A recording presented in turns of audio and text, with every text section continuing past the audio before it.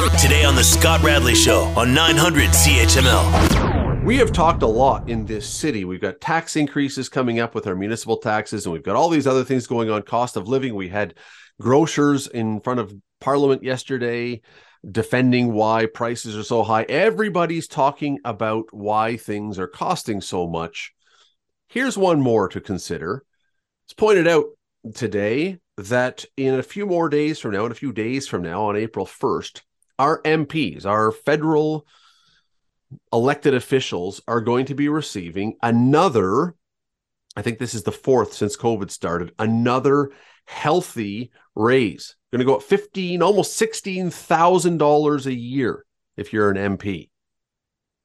Let me bring in Franco Terrazzano. He's the federal director of the Canadian Taxpayers Federation. Joins me now. Franco, how are you? Hey, I'm doing good. Maybe not as good as their MPs are doing, who are about to take their fourth pay raise since the pandemic, but I'm doing pretty good. Well, I think you and I may have talked about this before. And look, everybody deserves a raise, I guess. People work hard for their money. What I just don't get, though, is that the people who part of their job is symbolic. Part of it is appearance. Part of it is perception. That when everybody's going through such a tough time and they are already making a terrific living, none of these people are on food stamps. I can't believe that once in all of these times that they were due to get a raise, that they didn't, somebody say, why don't we just symbolically pass on this one? Well, you know what? I'll just come out and say it. I'll be the bad guy. I don't think our members of parliament deserve a raise. I said it. Look, our debt is more than $1 trillion.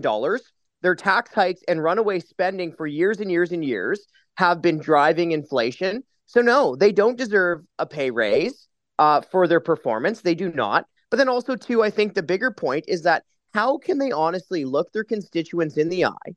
The constituents who are at the grocery store saying, do we buy the jug of milk or do we buy the package of ground beef? How can they look them in the eye and say, give me more money? But in fact, they're not even asking their constituents for more money. They're taking more money. They're taking their fourth pay raise during the pandemic. Right now, today, a member of parliament makes about $189,000. A minister makes just under $280,000 in salary. The prime minister makes $380,000, just under, in an annual salary. So no, they don't need a pay raise. They don't deserve a pay raise. And yet, come April 1, they'll take their fourth pay raise since the onset of COVID-19, this pay raise alone, ranging from an extra about $5,100 all the way up to $10,200 extra for the prime minister. When I said everyone deserves a raise, I was thinking more about the general population, but your point is well taken because, again, I come back to the idea, do they need it? Need is, to me, when we talk about who needs a raise, that's always a dangerous thing because, what company needs to make profit or a certain amount of profit? It gets into a really dicey area and a really delicate, difficult area. However, and we can discuss that all day long, but again, I look at this and I think, how do the people who are leading us, who are talking endlessly about how the middle class is hurting and how people are struggling and how they can't afford housing? And as I say, they had the Galen Weston testifying yesterday about food prices and all this stuff. How can the people who are doing all of this yammering about how expensive life is not see the power of then taking a raise or not saying, I'm going to pass on this one because I want to be standing alongside of you? I just don't get how they don't see this. And Scott, not to be too vulgar, but if I hear another politician say that we're all in this together, I'm going to throw up. Yeah. It makes me sick to my stomach. It really does. Because if we were all in this together 4 years ago or 3 years ago, whenever COVID happened, it seems like a lifetime ago, but whenever it happened, if we were really all in this together, truly all in this together, our members of parliament would have done what happened in New Zealand when it comes to politician pay. They would have held a press conference immediately and said, we are going to take a pay cut, okay? New Zealand's prime minister, almost immediately when COVID-19 touched down, she held a press conference and she said that she would take a 20% pay cut along with the ministers and along with top bureaucrats in their government because they wanted to show solidarity with the struggling taxpayers who are paying their bills. But we don't have to look across the world to see examples of some politicians doing the right thing. In British Columbia, we just saw MLA freeze their pay. In Nova Scotia, Premier Tim Houston recalled the legislature to stop their MLA pay raise. Then he cut his own pay by $11,000. Okay, and one other thing here. This should not be rocket science, stopping member of parliament pay. We've seen it done before. Back in 2010 to 2013, they stopped the automatic pay raises in response to the 08-09 recession. So we should be seeing something like that right now. Well, and there's one other part of this that really, I think, is going to antagonize a lot of people, and that is the same day, apparently, that they are due for this raise to kick in is the same day that a whole batch of new taxes that are going to hurt people even more, gas taxes, carbon taxes, booze taxes, all these things. It's the same day that it kicks in. So the same day that they are getting more money in their wallet is the same day we're getting less in ours. It just... I hate this word, Franco. I hate this word optics, but I have to use it. The optics of this are atrocious. Yeah, no kidding. Isn't that something, hey? The exact same day that they take more money out of our wallets, they stuff more money into their own. It's like they're not even trying. It's like they're not even trying to show taxpayers that they respect our hard-earned money. Let me just say one other thing while you got me ranting here. This is a cross-party thing, okay? Yes, the Liberals are in government. Yes, immediately they could stop the pay raises. But you know what? Let's call out the other parties too.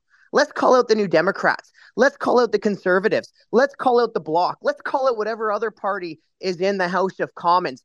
I haven't seen any of these other parties really make up a fuss. Oh, wait, now, wasn't there one MP, a backbencher, who a year or two ago tried to raise this and was essentially shouted and laughed down? Oh, well, good for that backbencher. But look, all of these parties would have to do is host press conferences. Okay, imagine a politician in one of the other parties or within the Liberal Party. Imagine one of these leaders, right, standing up and doing a press conference and trying to get news attention around this. That's what they would have to do to put pressure on this government. So we're really not seeing it from the Trudeau Liberals, but we're also not seeing the opposition parties do their part and put pressure on the government like they can and like they should. Yeah, and that backbencher, look, I applaud him for making the effort, and I can't remember his name, and I wish I could under the circumstances. I applaud him. Same here. But the fact was that my memory is he was immediately shouted down and told basically, shut up and go away, which just, sort of speaks volumes, because even if this had slipped someone's mind, when it was raised, instead of saying, oh, you know what? Interesting point. We got to consider that. It was, come on. No. Look, it's April 1st. We can all look forward to April 1st. If you know an MP, that's the night you should ask them to take you out to dinner and buy a very expensive bottle of wine, because they'll be able to afford it. Franco Terrazzano, really appreciate the time as always. Thanks for doing this. Thanks for having me on. You're listening to the Scott Radley Show podcast on 900 CHML. Apparently this summer, the Rolling Stones, of course, because they're in every concert, I think, Pink, U2, others, are going to be performing in what they're calling Live Aid, L-V-I-V, Live Aid, which will be a concert for Ukraine. And right now, it looks like it's going to be at Wembley Stadium. And there's two purposes of this, according to the organizers. One is to show support for Ukraine. The other is to show lack of support and put pressure on Vladimir Putin. If all these people are getting together and telling Vladimir Putin publicly, how horrible he is, who knows? I have my doubts that hearing Mick Jagger tell Vladimir Putin that he doesn't like him is going to change much, but it might make us feel better. Eric Alper is a music publicist. He's a music writer. He does everything in music. And I think right now he's actually out in Edmonton at the Juno Awards. Is that correct, Eric?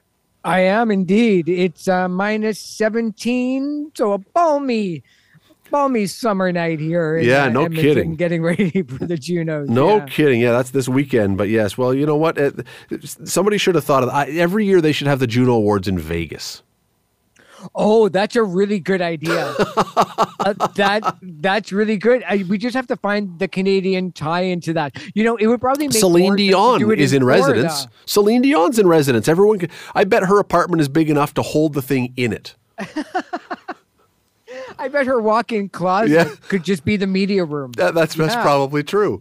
That's probably true. All right, so let me go to this because the idea of the concert, okay, it's a great idea. By the way, I got an email about this already from Mike, who says, with all the mayhem and crap going on in the world right now, I think a concert like this is exactly what we all need right now, a Hail Mary pass to unify the world for one cause. Okay, so the idea of it, I'm on board with Mike. I think it's a really interesting, a really good idea. Live Aid was great. SARS Fest was great. All that kind of stuff.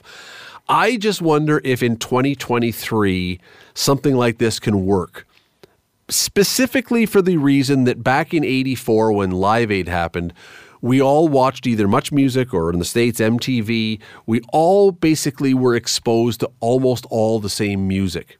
Same even in 2003 with SARS Fest. Now, Eric, everybody's in their own little silo, and I don't know that anyone's going to be interested if they're of a certain age or style of music fan that really cares about the Rolling Stones or cares about Pink or cares about U2. It's much more difficult, I would think, to pull something like this off.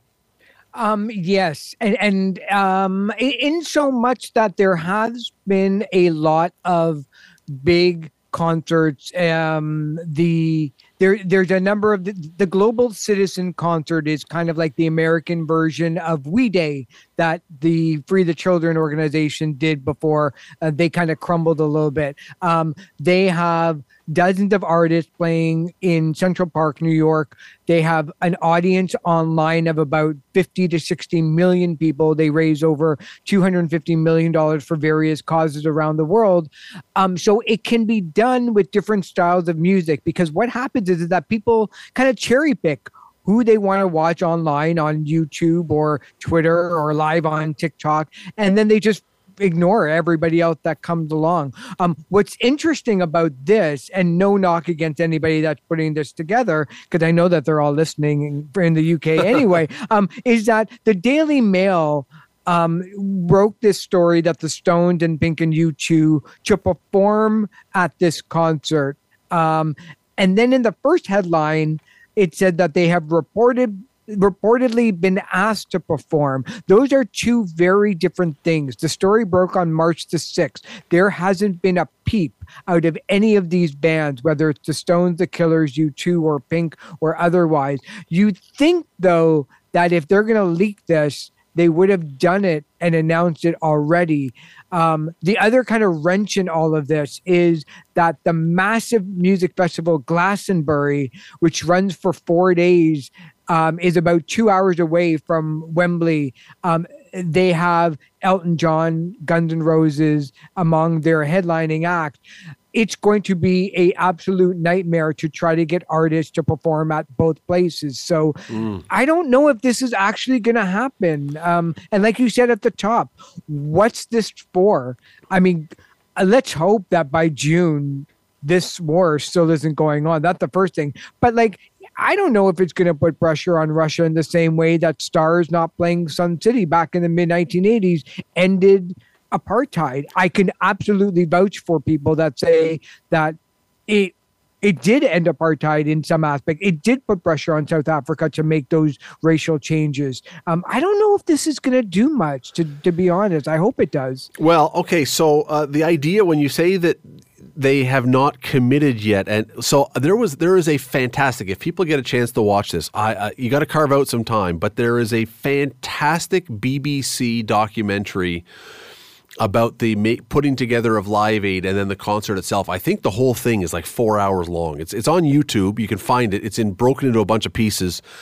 It is one of, honestly, the best music documentaries you will ever see. It's fascinating. But one of the things that happened in that is they just kept dropping names of people, hoping that somebody would say, "Oh, I guess we're doing it." That's way of doing it. Yeah. He would mention Mick Jagger when Mick Jagger hadn't even signed on. Exactly. He would mention Tears for Fears and be like, "Okay, well, you want to back out of it? You go tell the world that you're not going to be playing Live Aid. Yeah, it was a brilliant strategy. I don't know if it can work again because it worked the one time.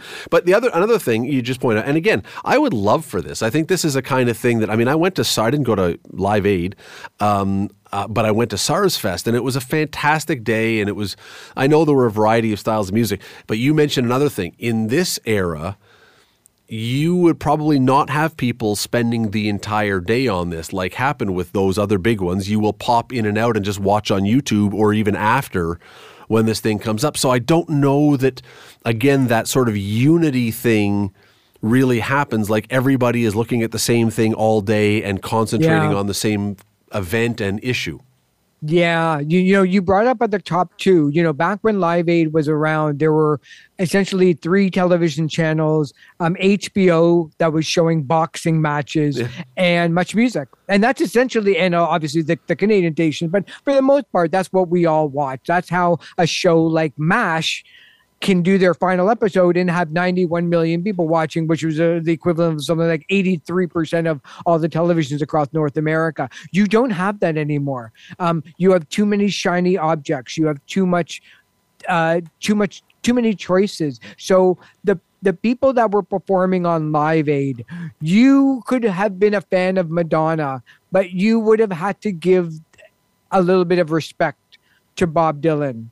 You would have had to give respect to Phil Collins. Because you saw those people over and over and over again. Now you could very well have, an artist like Pink who just put out a pretty great record. But like most cases, after 3 weeks, it's kind of off people's minds and they're on to the new shiny thing. So I don't know if it's going to make the cultural impact of it. Certainly it may raise a lot of money for Ukraine. In fact, there was a concert that was done a couple of months ago with Billie Eilish for the people of Ukraine, and it raised almost $26 million in a 3-hour span. So there's certainly a lot of money to be made. It's certainly a lot of help, but in terms of impact, I don't know if we're going to talk about it in the same way as we did with the concert for SARS. Even the money, Eric, and look, I'm not trying to be Debbie Downer here. I think, I want this to work, but going back to Live Aid, there was a moment in Live Aid where, and again, watch this documentary, and I'll find the name before we're done, unless you know it off the top of your head. I can't remember the name of it, but I'll find it. There was a moment in Live Aid when people had, and they mentioned this in the documentary, people had kind of forgotten why they were watching this, that it wasn't really a fundraiser, it was just a great concert. And then David Bowie comes out, introduces a clip from the CBC by Brian Stewart, who was the chief foreign correspondent, with the Cars playing in the background, and suddenly everybody was jolted back into this reminder of why it is that we're watching this, and then millions of dollars and pounds started flowing in. Well, it's my long way of getting to the point of, again, if we're picking and choosing, if people are dropping in and dropping out, if you're not a David Bowie fan, so let's say it's Pink that was put in this position to say, I'm now going to introduce this. If you're not watching when Pink does this, are you then spending your money? Or are you just dropping in because it's music as opposed to the cause? Yeah. That documentary, is it called Against All Odds? Yes. Yes. That's the one. Yeah. What's interesting about what you just said is, and I think you're absolutely right.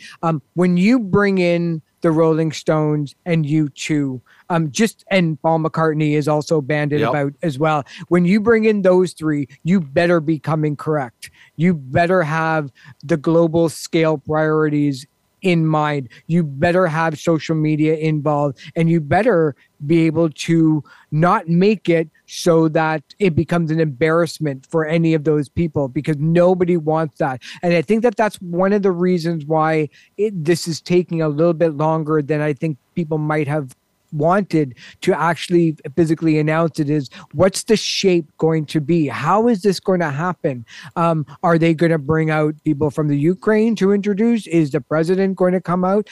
All of those things are the emotional impact that make people want to remember. I have no doubt that if this concert happened, it will probably be the most talked about event on social media, maybe in history, especially if they can do clips or live concert activity on TikTok, for instance, or, through a pay-per-view. But when you're playing with the Stones and U2 and McCartney, like there's no messing about. These people are the biggest artists that music has seen in 100 years. So it better be done correctly. And I think a lot of people just got some lessons learned from Live Aid because they're all still around. Let me change tack here a little bit while we've got you, just before you get back on to doing Juno work, which is this Sunday. Reading a really interesting piece on a website called themusic.com. I think it's out of Australia, this website. Anyway, the headline is, "Are album reviews dead?" And the question, once upon a time in your most papers, there would be album reviews when a new band would come out with one. It never dawned on me. I never really thought of it until I read this, and I realized I don't know when the last time was that I saw an album review. And I don't know if that's because papers don't have the same amount of staff to do this, or if it's because we just don't want someone to tell us how we're supposed to think about an album. Now we can decide for ourselves.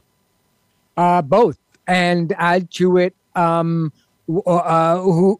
cares what this person has to say? That's what I mean. Who are they? So people stop reading them, or newspapers and magazines stop printing them. And thanks to social media, especially Twitter, where a good majority of the media was on when it first started and still is, you can do a record review 14 minutes after midnight after it comes out. You can do a single review. You can do a concert review and not have to wait for tomorrow's paper to come out. As a publicist, I stopped asking for reviews because they just don't exist anymore. So thanks to social media, we're living in a world where people just don't want to read the long form journalism in anything, unfortunately. And music is no exception. So it's something that I noticed.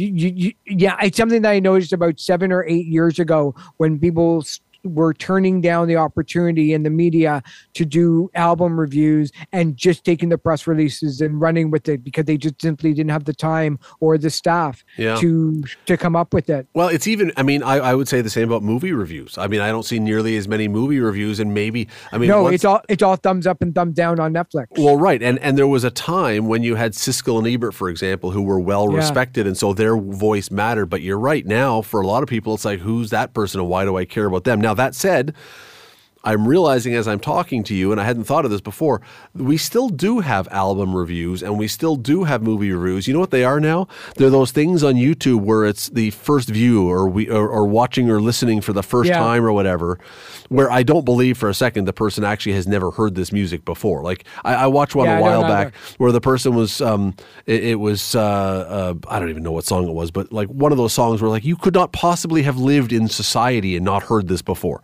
There's no way. I'm listening to Led Zeppelin or Aretha Franklin for the first time. Yeah, unless you just had a corneal, or not a cornea, you're like an ear transplant, your eardrum rebuilt, and you've been deaf all along. There's no way you could not have heard this before. But nonetheless, that to me, I guess that's the new review now, is we get just people, we watch them listening to this for the first time, and whether it's an opera singing instructor who does one, she's very popular on there, or whatever, that's the new review, is the immediate...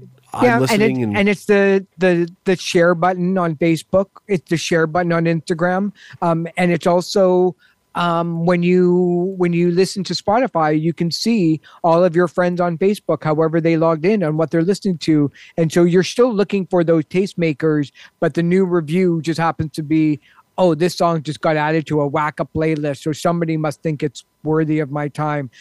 We still need people to sift through the 100,000 songs that are being uploaded each and every single day, and then 150,000 for New Music Friday. So we still need and rely on people and those tastemakers to do it. It's just a little bit different. Okay, Eric, before we let you go, so my question is this then. There were people who did record reviews and movie reviews once upon a time. One of the things was they did at times, if the music wasn't good, they said it wasn't good. They would be blunt about it, and it would be bad for the musician possibly for record sales, but they would be told this is not a good album or whatever. Now, these things where you watch these people and they listen for the first time, I have never seen one where they don't at the end go, oh, that was way better than I expected. There's no negative reviews. Is that a good thing or is that a bad thing? No, it's a bad thing, but we only have ourselves to blame for it. I can't tell you how many reporters and music writers I've spoken to in the last 5 or 6 years that are terrified of giving Taylor Swift anything less than an A+ for her album, or how dare a music reviewer give BTS an 8.5 out of 10 for their album. The amount of horrible fans and armies there are out there to dox the music reviewer. Doxing is like when they start publishing their personal information, like home phone number, address, where they work, their kids' names. Music reviewers, almost to a T, are almost terrified to be honest and give somebody a bad review for fear of just getting absolutely harassed online. So people just don't do them anymore, except when the album is so atrociously bad of a major artist that everybody knows it's going to be bad. But you can't do that with Taylor. You cannot give Taylor Swift a 6.5 out of 10 and figure that you are not going to be harassed in the next by potentially hundreds of thousands of people online. All right. So before we let you go, 30 seconds left. I saw who's being inducted into the Canadian Music Hall of Fame at the Junos this year. Nickelback. Speaking of critical reviews, I am proud of them for doing this, because it's so easy to dump on Nickelback, and they've sold like 1 trillion albums. Yeah. Good for the Canadian music industry for saying, to heck with you people. Whether you think they're a joke or not, they've sold more albums than almost any other Canadian act they're going in. You will not find very many people in the media around the world that would be slamming Nickelback in their pages or online. It's all from snarky fans. It's so well deserved. They're the nicest, kindest people that you'll ever want to meet. And I've had the pleasure of working with them really early on in their career. They don't deserve it. One day, maybe after the Junos, we'll talk about the whole history of that would be good. People hating on bands. We will do that. Eric Alper, enjoy the Junos. Stay warm. Try and find yourself so much, a giant extra parka. The Scott Radley Show, weekday evenings from 6 to 8 on 900 CHML. The Scott Radley Show podcast is available on Apple Podcast, Google Podcast, and wherever you get your podcasts. I'm Scott Radley. Thanks again for listening, and do not forget to subscribe to this podcast. It is free. You will never miss an episode, and also be sure you rate us and review us. Whatever you think of us, we'll take it. Thanks for listening.